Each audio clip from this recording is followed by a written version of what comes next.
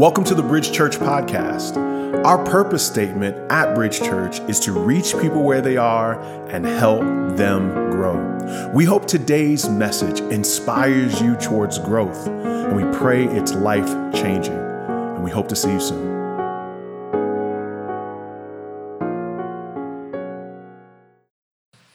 Well, we are walking through the book of Hebrews, and Hebrews is dealing with a very unique subject because it is dealing with Jewish Christians who became Christian based out of the fact that they had an encounter with the Messiah, Jesus. But all of their friends and all their family members are Jewish, and they don't believe Jesus is the Messiah. And they're most likely living in Jerusalem. And as they live there in Jerusalem, they're seeing all their friends go to the temple. They're seeing all the priestly sacrifices. And in the midst of all that they're seeing, there's this moment that they're having where they are being persecuted for loving and wanting to know Jesus more. Meanwhile, the entire culture around them is distracting them. They're moving away from Jesus. And the author of this book is trying to get them to stand, trying to get them to look. He's trying to get them to focus on Christ while everything else is distracting them. Last week, we talked about angels. And essentially, what they were saying is maybe Jesus is an angel. And the author writes, Jesus is far greater than angels. In fact, he would say that angels worship Jesus. But a question they also had was, maybe Moses. Maybe Moses is greater than Jesus. Moses was a national hero that they had. And herein lies the tension that they had. As Jewish believers, their entire culture is beginning to follow Moses, but for them, they know they want to worship Jesus. With this tension in the text in Hebrews chapter 3, verses 1 and 2, it reads like this. He's dealing with the cultural problem. He says in verse 1, "Therefore, holy brothers, you who share in a heavenly calling, consider Jesus, the apostle and high priest of our confession, who was faithful to him who appointed him, just as Moses was also faithful in all of God's house." So he says, listen, Moses was faithful to do what God was calling him to do. Jesus also is faithful. So you see that word repeated there. They both are faithful to do what God is telling them to do. But in verse 3, he says, "For Jesus has been counted worthy of more glory than Moses, as much more glory as the builder of a house has more honor than the house itself." So look at that word, more glory. Jesus should be getting more attention than Moses. And then he says in verse 5 and 6, "Now Moses was faithful in all God's house as a servant to testify to the things that were to be spoken later, but Christ is faithful over God's house as a son." So he says Moses is a servant. And he uses this imagery of a house. The house he's talking about is Israel. Moses served Israel. He was part of Israel. But Jesus, he's the Son of God. And he has a position far greater than a prophet, a position far greater than the one who brought the law, who was Moses. Jesus would say in John chapter 5, verse 46, "For if you believed in Moses, you believe in me. You would believe in me, for he wrote of me." So he's saying Moses wrote about rituals. Moses wrote about sacrifices. Moses had all the priestly things happening in the Mosaic law. But all of these things really were pointing to me. That if you look at sacrificial worship, that's really what I am about, right? So he says all those things were pointing to me. So why is he doing all this? The writer is doing this because the people were putting up the fact that they followed Moses as a means to distract them or take away from the fact that they didn't really want to follow Jesus as much. In other words, they had this spiritual pedigree, and in the end, they thought to themselves, well, if I follow Moses, why should I need to follow Jesus too?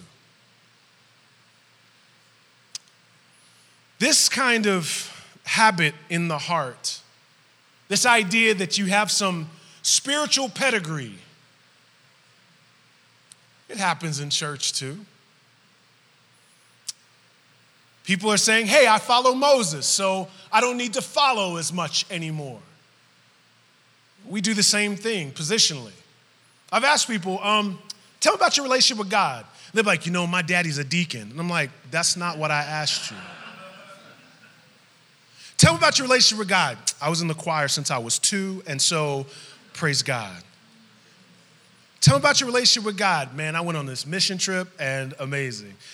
We tend to fall into rituals and symbols more than we do intimacy, right? There's a habit of our heart towards religion and law. And so what they're saying is, hey, leave me alone. I follow Moses.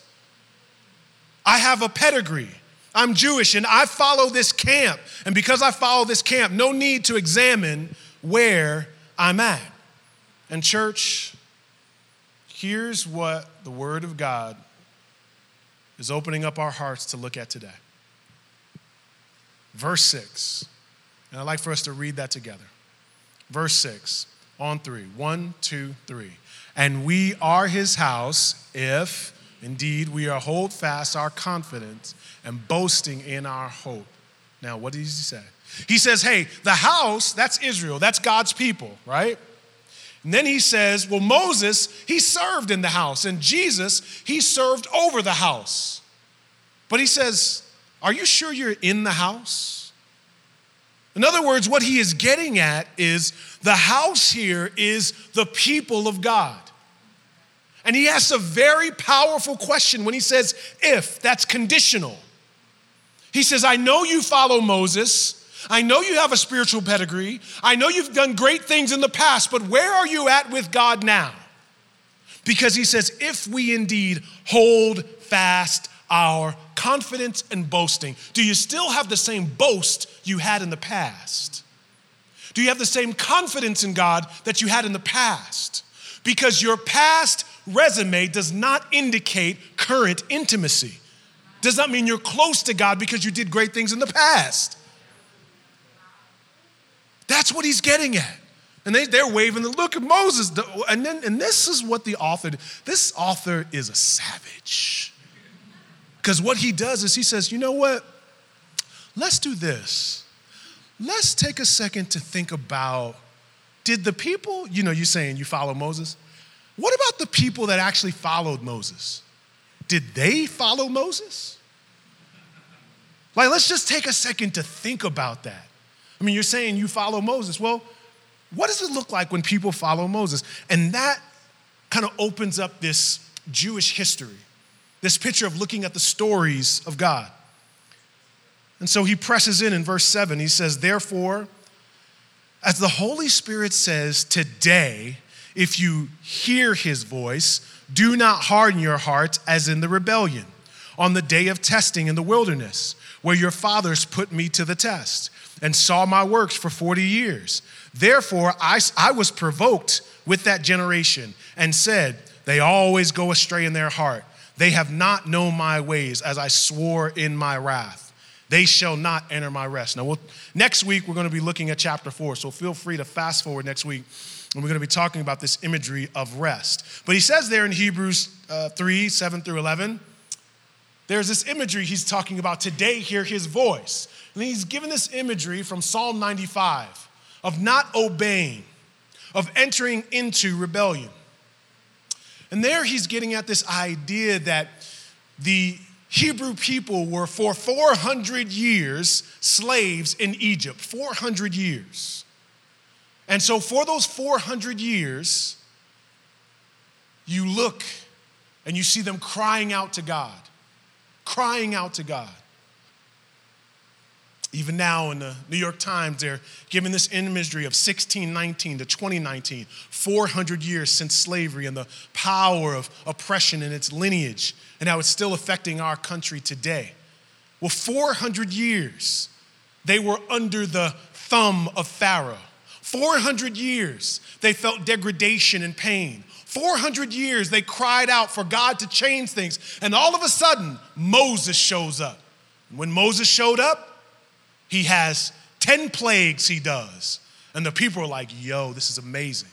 God's going to set us free. And then the Red Sea parts. And all of a sudden, they're walking across the Red Sea as on dry land. And the people following them, the Egyptians, they are killed by the water coming back. And then they go into the wilderness, and there's this pillar, this cloud, this fire that God is showing his presence. Then they get hungry, and they're like, man, we need food. We need some manna. And God gives them food. He gives them quail. Their clothes never run out. God does miracle after miracle after miracle after miracle after miracle after miracle after miracle. And then God says, I'm going to switch things up a little bit. I want you now to go into the promised land, because I did not intend for you to always be in the wilderness, and I did not intend for you to always be in slavery. I want you to be in the promised land. And so the spies get sent out in Numbers 13. And they told him, we came to the land to which you sent us. It flows with milk and honey. It's lit. We love it. It's got big old fruit. Verse 28, however, the people who dwell in the land are strong, and the cities are fortified and very large. And besides, we saw the descendants of Anak there. You know what the descendants of Anak are? Giants. These are huge people. They're like, look, the cities are fortified, meaning they've got military prowess. And the people are huge. Now, it's got milk and honey, like there's benefits, but like I'm not trying to do all that. Now, what God was calling them was into war. And we got to give Israel a little bit of a break here. These aren't war people. They ain't never been in no war. They got into a few fights growing up, but you know what I'm saying? They grew up good. They had no problems. Now God is saying, I want you to take over the land, take over these giants. And they're like, that's not what we do. Do you know what the people said? God, we liked it when we got to watch your miracles, but we don't want to be a part of a miracle. We liked it when we watched you go to war on our behalf, but we don't want to have to go to war with you. I love the way you worked in my life in the past, but now you want to do a new thing, and I'm not feeling it. And so here's what they say. The giants are too big. This problem is too big. This new thing is too big. It's so big that it is bigger than you, God. They included all the details except that God was strong. They talked about how big everything is except the bigness of God. And so fear took over. And the one thing that they did not do was move forward with God in what he intended them to be. You see, obedience isn't this imagery of just master and servant. Obedience is designer. It is creator and creation. It is God calling you to be what you have intended to be. God intended them to be in the promised land. He designed them for the promised land. He made them for the promised land. And even though they had not been to war, he made them war ready with his power. And the reality was God was calling them to a deeper level of obedience, which meant a deeper level of dependence, which means a deeper level of submission. And we don't like to sign up for that. I liked it when you did the miracles in the past and I got to watch them. I like watching the water. Y'all remember the water when it was up there? Like, yo, look at the Red Sea. Like, look at God. Look at what God is doing. And I got to watch God. But now I got to walk with God more. I really need you to fight this battle for me, God.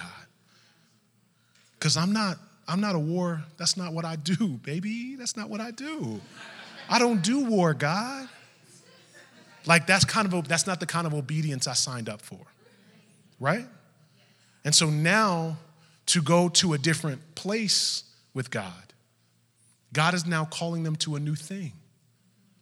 God is operating with them in a new way. And they didn't like it. And so, here's what the people said. In Numbers 14, the people said in verse 2, what? That we would have died in the land of Egypt. So they're like, man, wouldn't it have been dope if we died in slavery? Yo, that'd have been hot. Great. Verse 4, and they said to one another, now they're like, yo, let's choose a leader. Let's go back to Egypt. Yo, Egypt was so lit. Like, you know what I'm saying? Slavery and bondage, that was so hot. But Israel is a picture of us. Because there comes a point where we can presume that going back to bondage is better than obedience. Because the burden of walking with God day by day, daily obedience is a sacrifice. Doing what you want in the morning, what is that? Like I wake up and just do what I want. I live how I want. It's a struggle, but at least I don't have to focus on every day focusing on God and just seeing God and, oh God, I need your presence. I don't want to do all that. I want to be like some of my friends who just live their life and do their own thing. You see, because God is a burden too. Walking with God is a burden. And Jesus invites us not just to nice chapels and songs, he invites us to a Calvary road of dying daily to self. And so what's happening here is there comes a place in our walk, church, where God calls us to something that we believe is impossible. He calls us to a next step, a next place. He draws us into that. And we can be at a place where you've been walking in the house of God, but you've never truly believed. But you can also be at a place where you've been walking with God, and there's a place that God's calling you, and you're just simply deciding to live in unbelief. Where you're like, God, I got to make sure it works out. Well, that's the very antithesis of faith. I mean, wouldn't you love that? I would love, God, give me the secret code to know exactly how this is going to work out. Yo, the walk with God would be unbelievable, right? Like, who would not follow God if you knew how everything was going to work out from following God? Who wouldn't want that?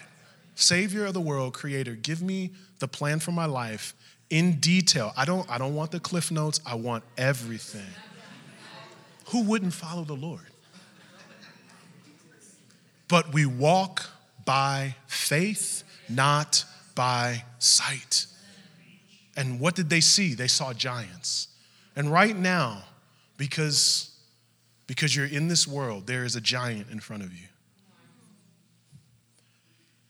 And there's a good chance that giant can be bigger in your eyes than God.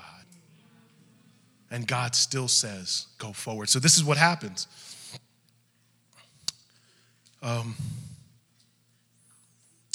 Caleb in Numbers 13.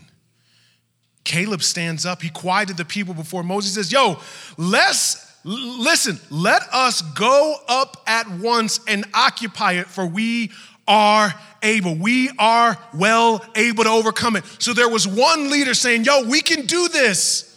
We can do it, y'all. Listen, let's follow God. And it doesn't say this in the text, but in a lot of ways, Caleb was like, what do you mean we can't conquer this? We've been out of Egypt and he's been good to us. Come on, y'all. We can go this next step of obedience. And God placed Caleb there to be the prophet, to be the one saying, no, let's follow God, even though it's hard.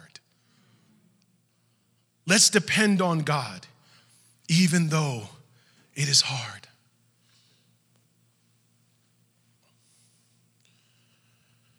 And we must have Caleb's in our life to say, keep going. Because all the spiritual pedigree of the past doesn't mean you're going to be obedient today. All the knowledge you have, that doesn't mean you're going to be obedient today. Because you did great things with God, for God, by God in the past, doesn't mean you're going to be obedient today.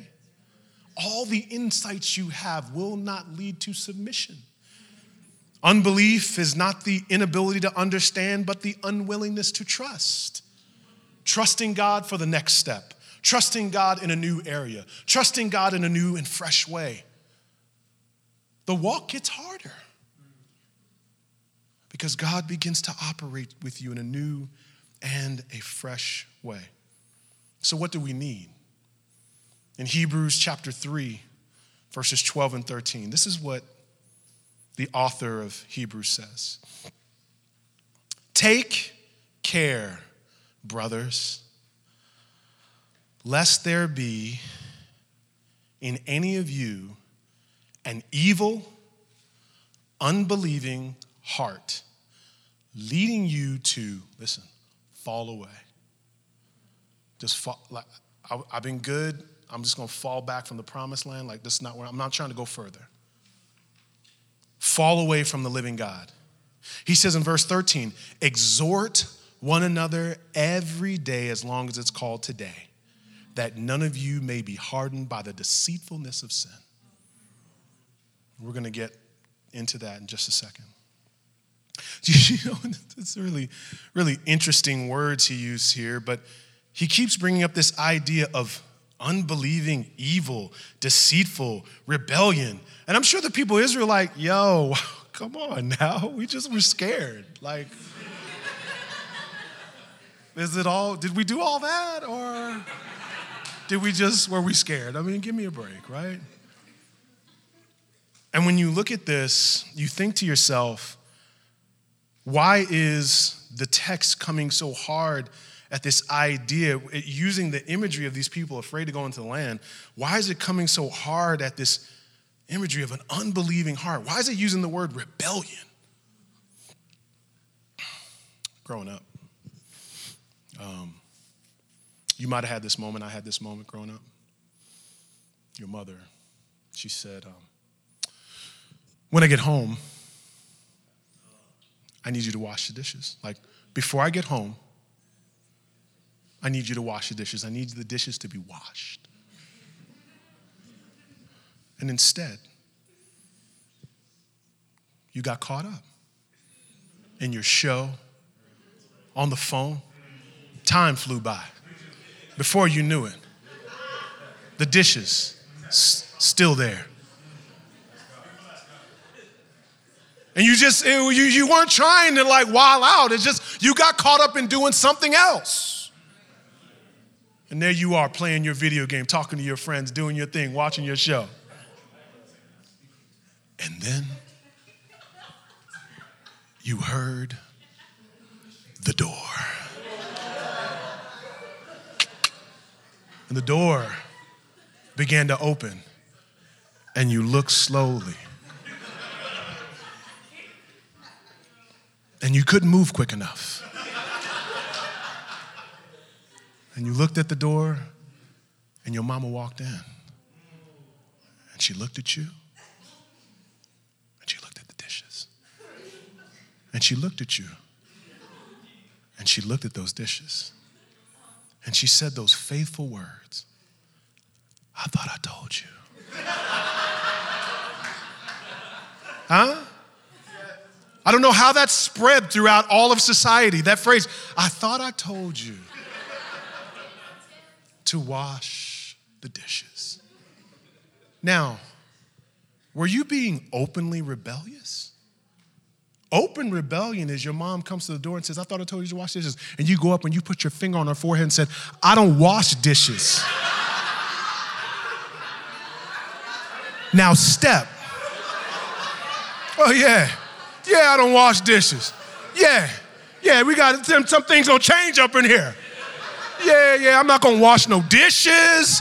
I'm not vacuuming. I'm not doing none of that no more. So get out of here. You know, did you?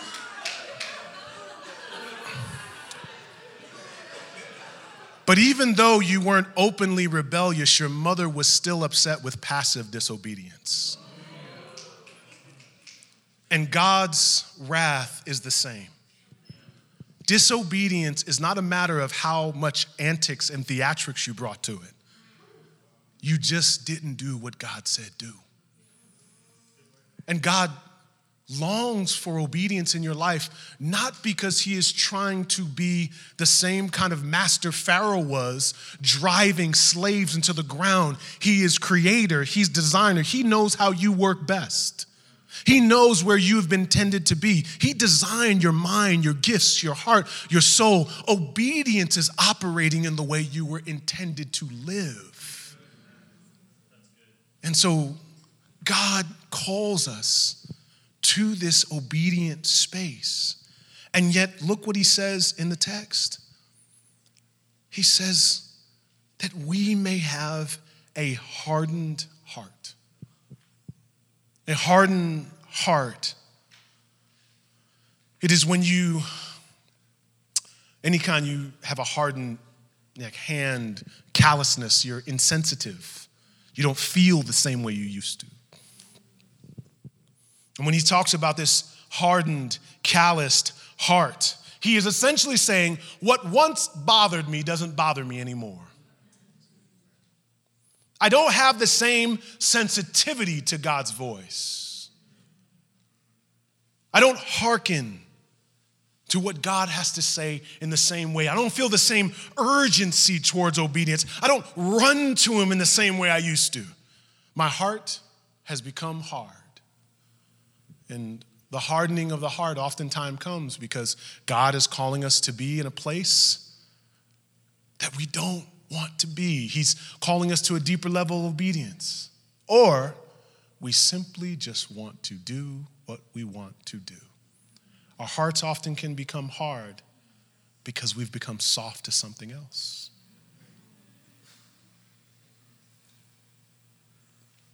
You can fall in love with anything. If you want to be famous and God doesn't make you famous, your heart can become hard to God because he didn't accelerate you the way that you thought. He didn't exalt you at the space you thought in the same pace. And so you still come to church, but you don't run, you walk now. Oh, God is good. I mean, kind of.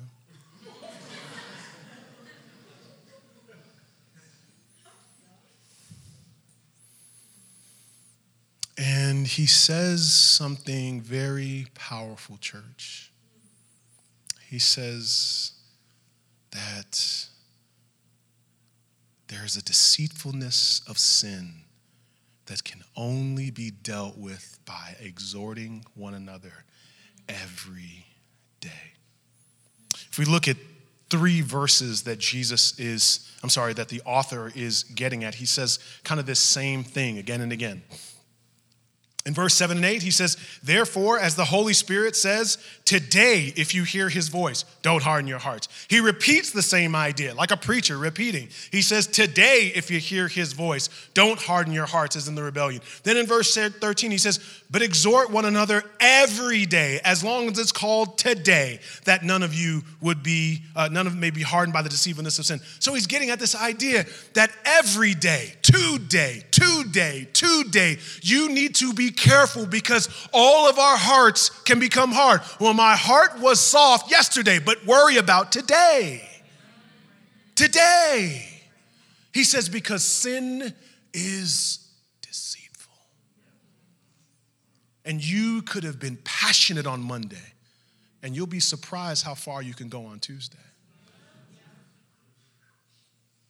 He says, so what you need is to exhort one another every day because sin is so deceitful.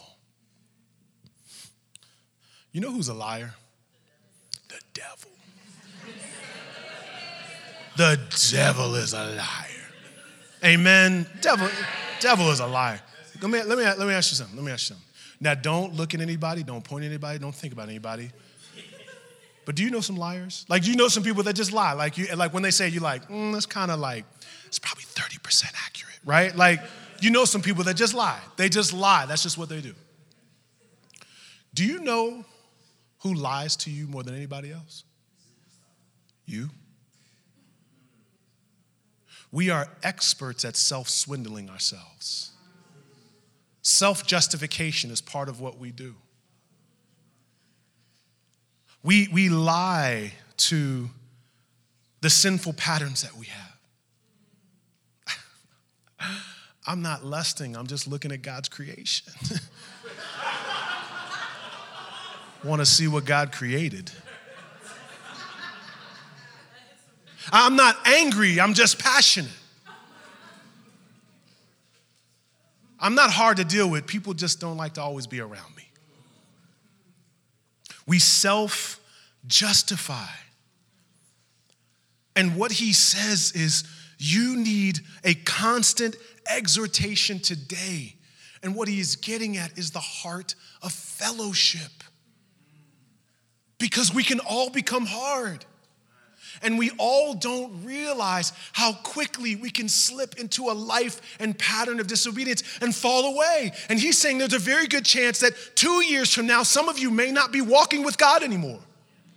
Because we thought, oh, she's on the Connect team. Oh, look, she good because she here. But what about today? And you need someone in your life today. Shameless plug. This is why we do city groups. Shameless plug. Seriously. And I'm very careful about even this is what I'm talking about. I'm very careful about talking about my own spiritual resume, but I have been in ministry for 21 years. I've been doing Bible studies for 21 years. I have been preaching sermons for 21 years. I have been walking with people and helping them grow for 21 years. And here's what we do not realize. We see people with these spiritual badges, and we see people, because they've done things.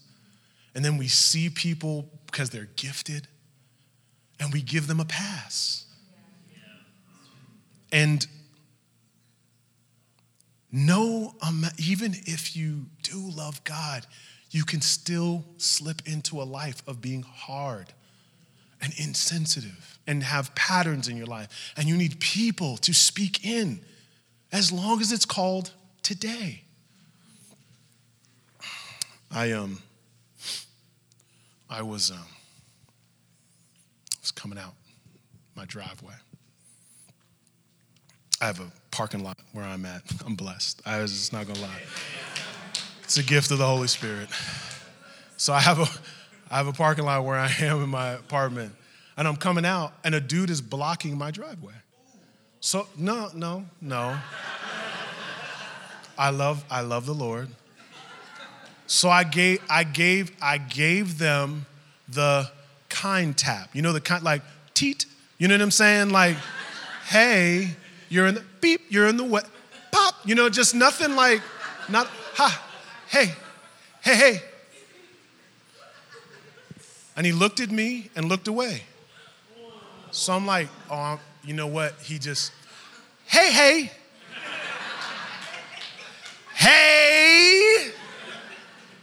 So now we make eye contact, and he got out the car. So I have my kids in the car, and he gets out, and so I get out. And he starts yelling, and I start yelling. And he starts to turn up, and I'm just like, what do you want to do? Whatever. I'm down for whatever. Right here. I'm down for whatever. Everything you want, I can give it to you. You could take me out, but you will not intimidate me. Oh no, we're gonna go at it. So he's going at it. And I'm trying to get out. No. And my kids in the car. I'm like, y'all just chill. And I'm going in, right? He gets back in his car. He moves up. I start driving. He looks at me. I look at him. My wife's like, baby. I'm like, and I give him that look. And he looks, and then we just stare at each other. And I drive off. And while I'm driving, I'm just like, who you think? I wish. You know what I'm saying? Like, I just, you know what I'm saying? They just think. That's what they think. That's what they thought. You know what I'm saying? You feel that feeling, right? Like, so now I'm talking to myself. My kids are like, Daddy. I'm like, shh. And I'm driving, and I'm just like, yo, people think, they're just crazy out here. So I'm driving. I find a parking spot. we drop our kids off. I'm sitting down, and the people call my name. And then I preached the most fire Good Friday service I've ever preached in my life. I mean, I preached the word that night. People came up to me, yo, Pastor, God is in your life. Like, yo, like seriously, like my life changed because of you. Thank you, the Spirit of God. Like people prayed over me, like keep walking with God. Like that was amazing. I was like, thank you, praise God. I get back in the car, my wife was like, wow.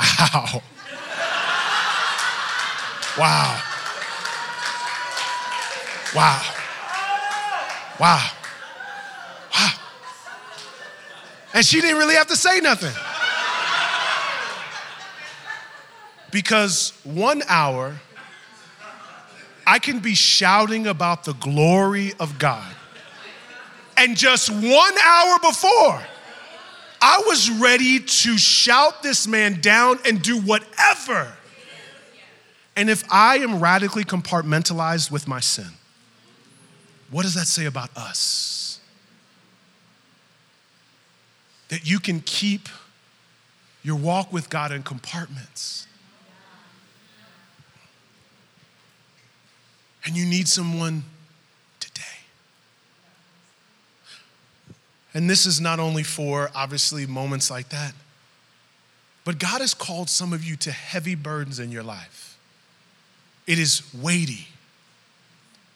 You are in a trial right now, and it is weighing on your mind. And you can easily just slip into forgetfulness. You can forget that he did the 10 plagues. You can forget the Red Sea. You can forget the manna. You can forget the pillar and the fire. You can forget all the miraculous ways that God worked in your life. And someone needs to look over and say, today, trust God today. He's faithful today. And so I exhort you today to not slip into a pattern of presumptiveness, but instead live a life of submission and obedience to God and walk with him.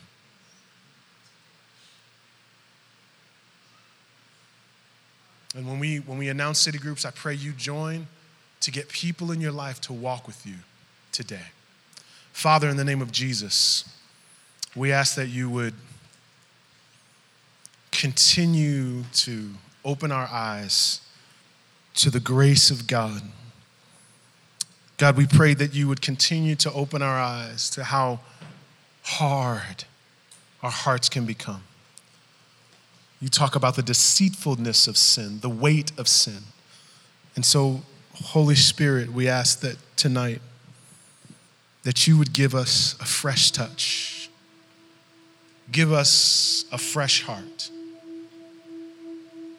God, keep us from a hard heart.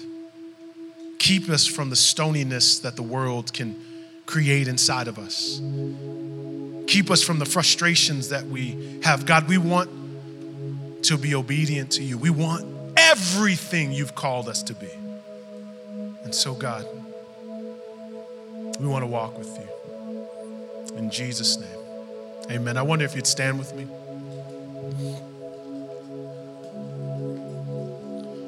Tonight, we open you up. We ask that you would partake in this time of communion. Think for a second that this is symbolic of a death that was for you. Christ giving himself unto you. His body broken for you. His blood poured out for you. God calling you tonight to a deeper level of obedience. And he wants us to do business with him. He wants us to examine our walk with him. God, is there anywhere that you're calling me to, and I've just simply said no? Is there anywhere that you are calling me to, where I'm not openly saying no, I'm just quietly denying what you've said? God, change my heart where I've been ignoring your voice. Do business with God tonight. Do business with God tonight. Do business with him. Open yourself up to his voice. If we could have the communion come.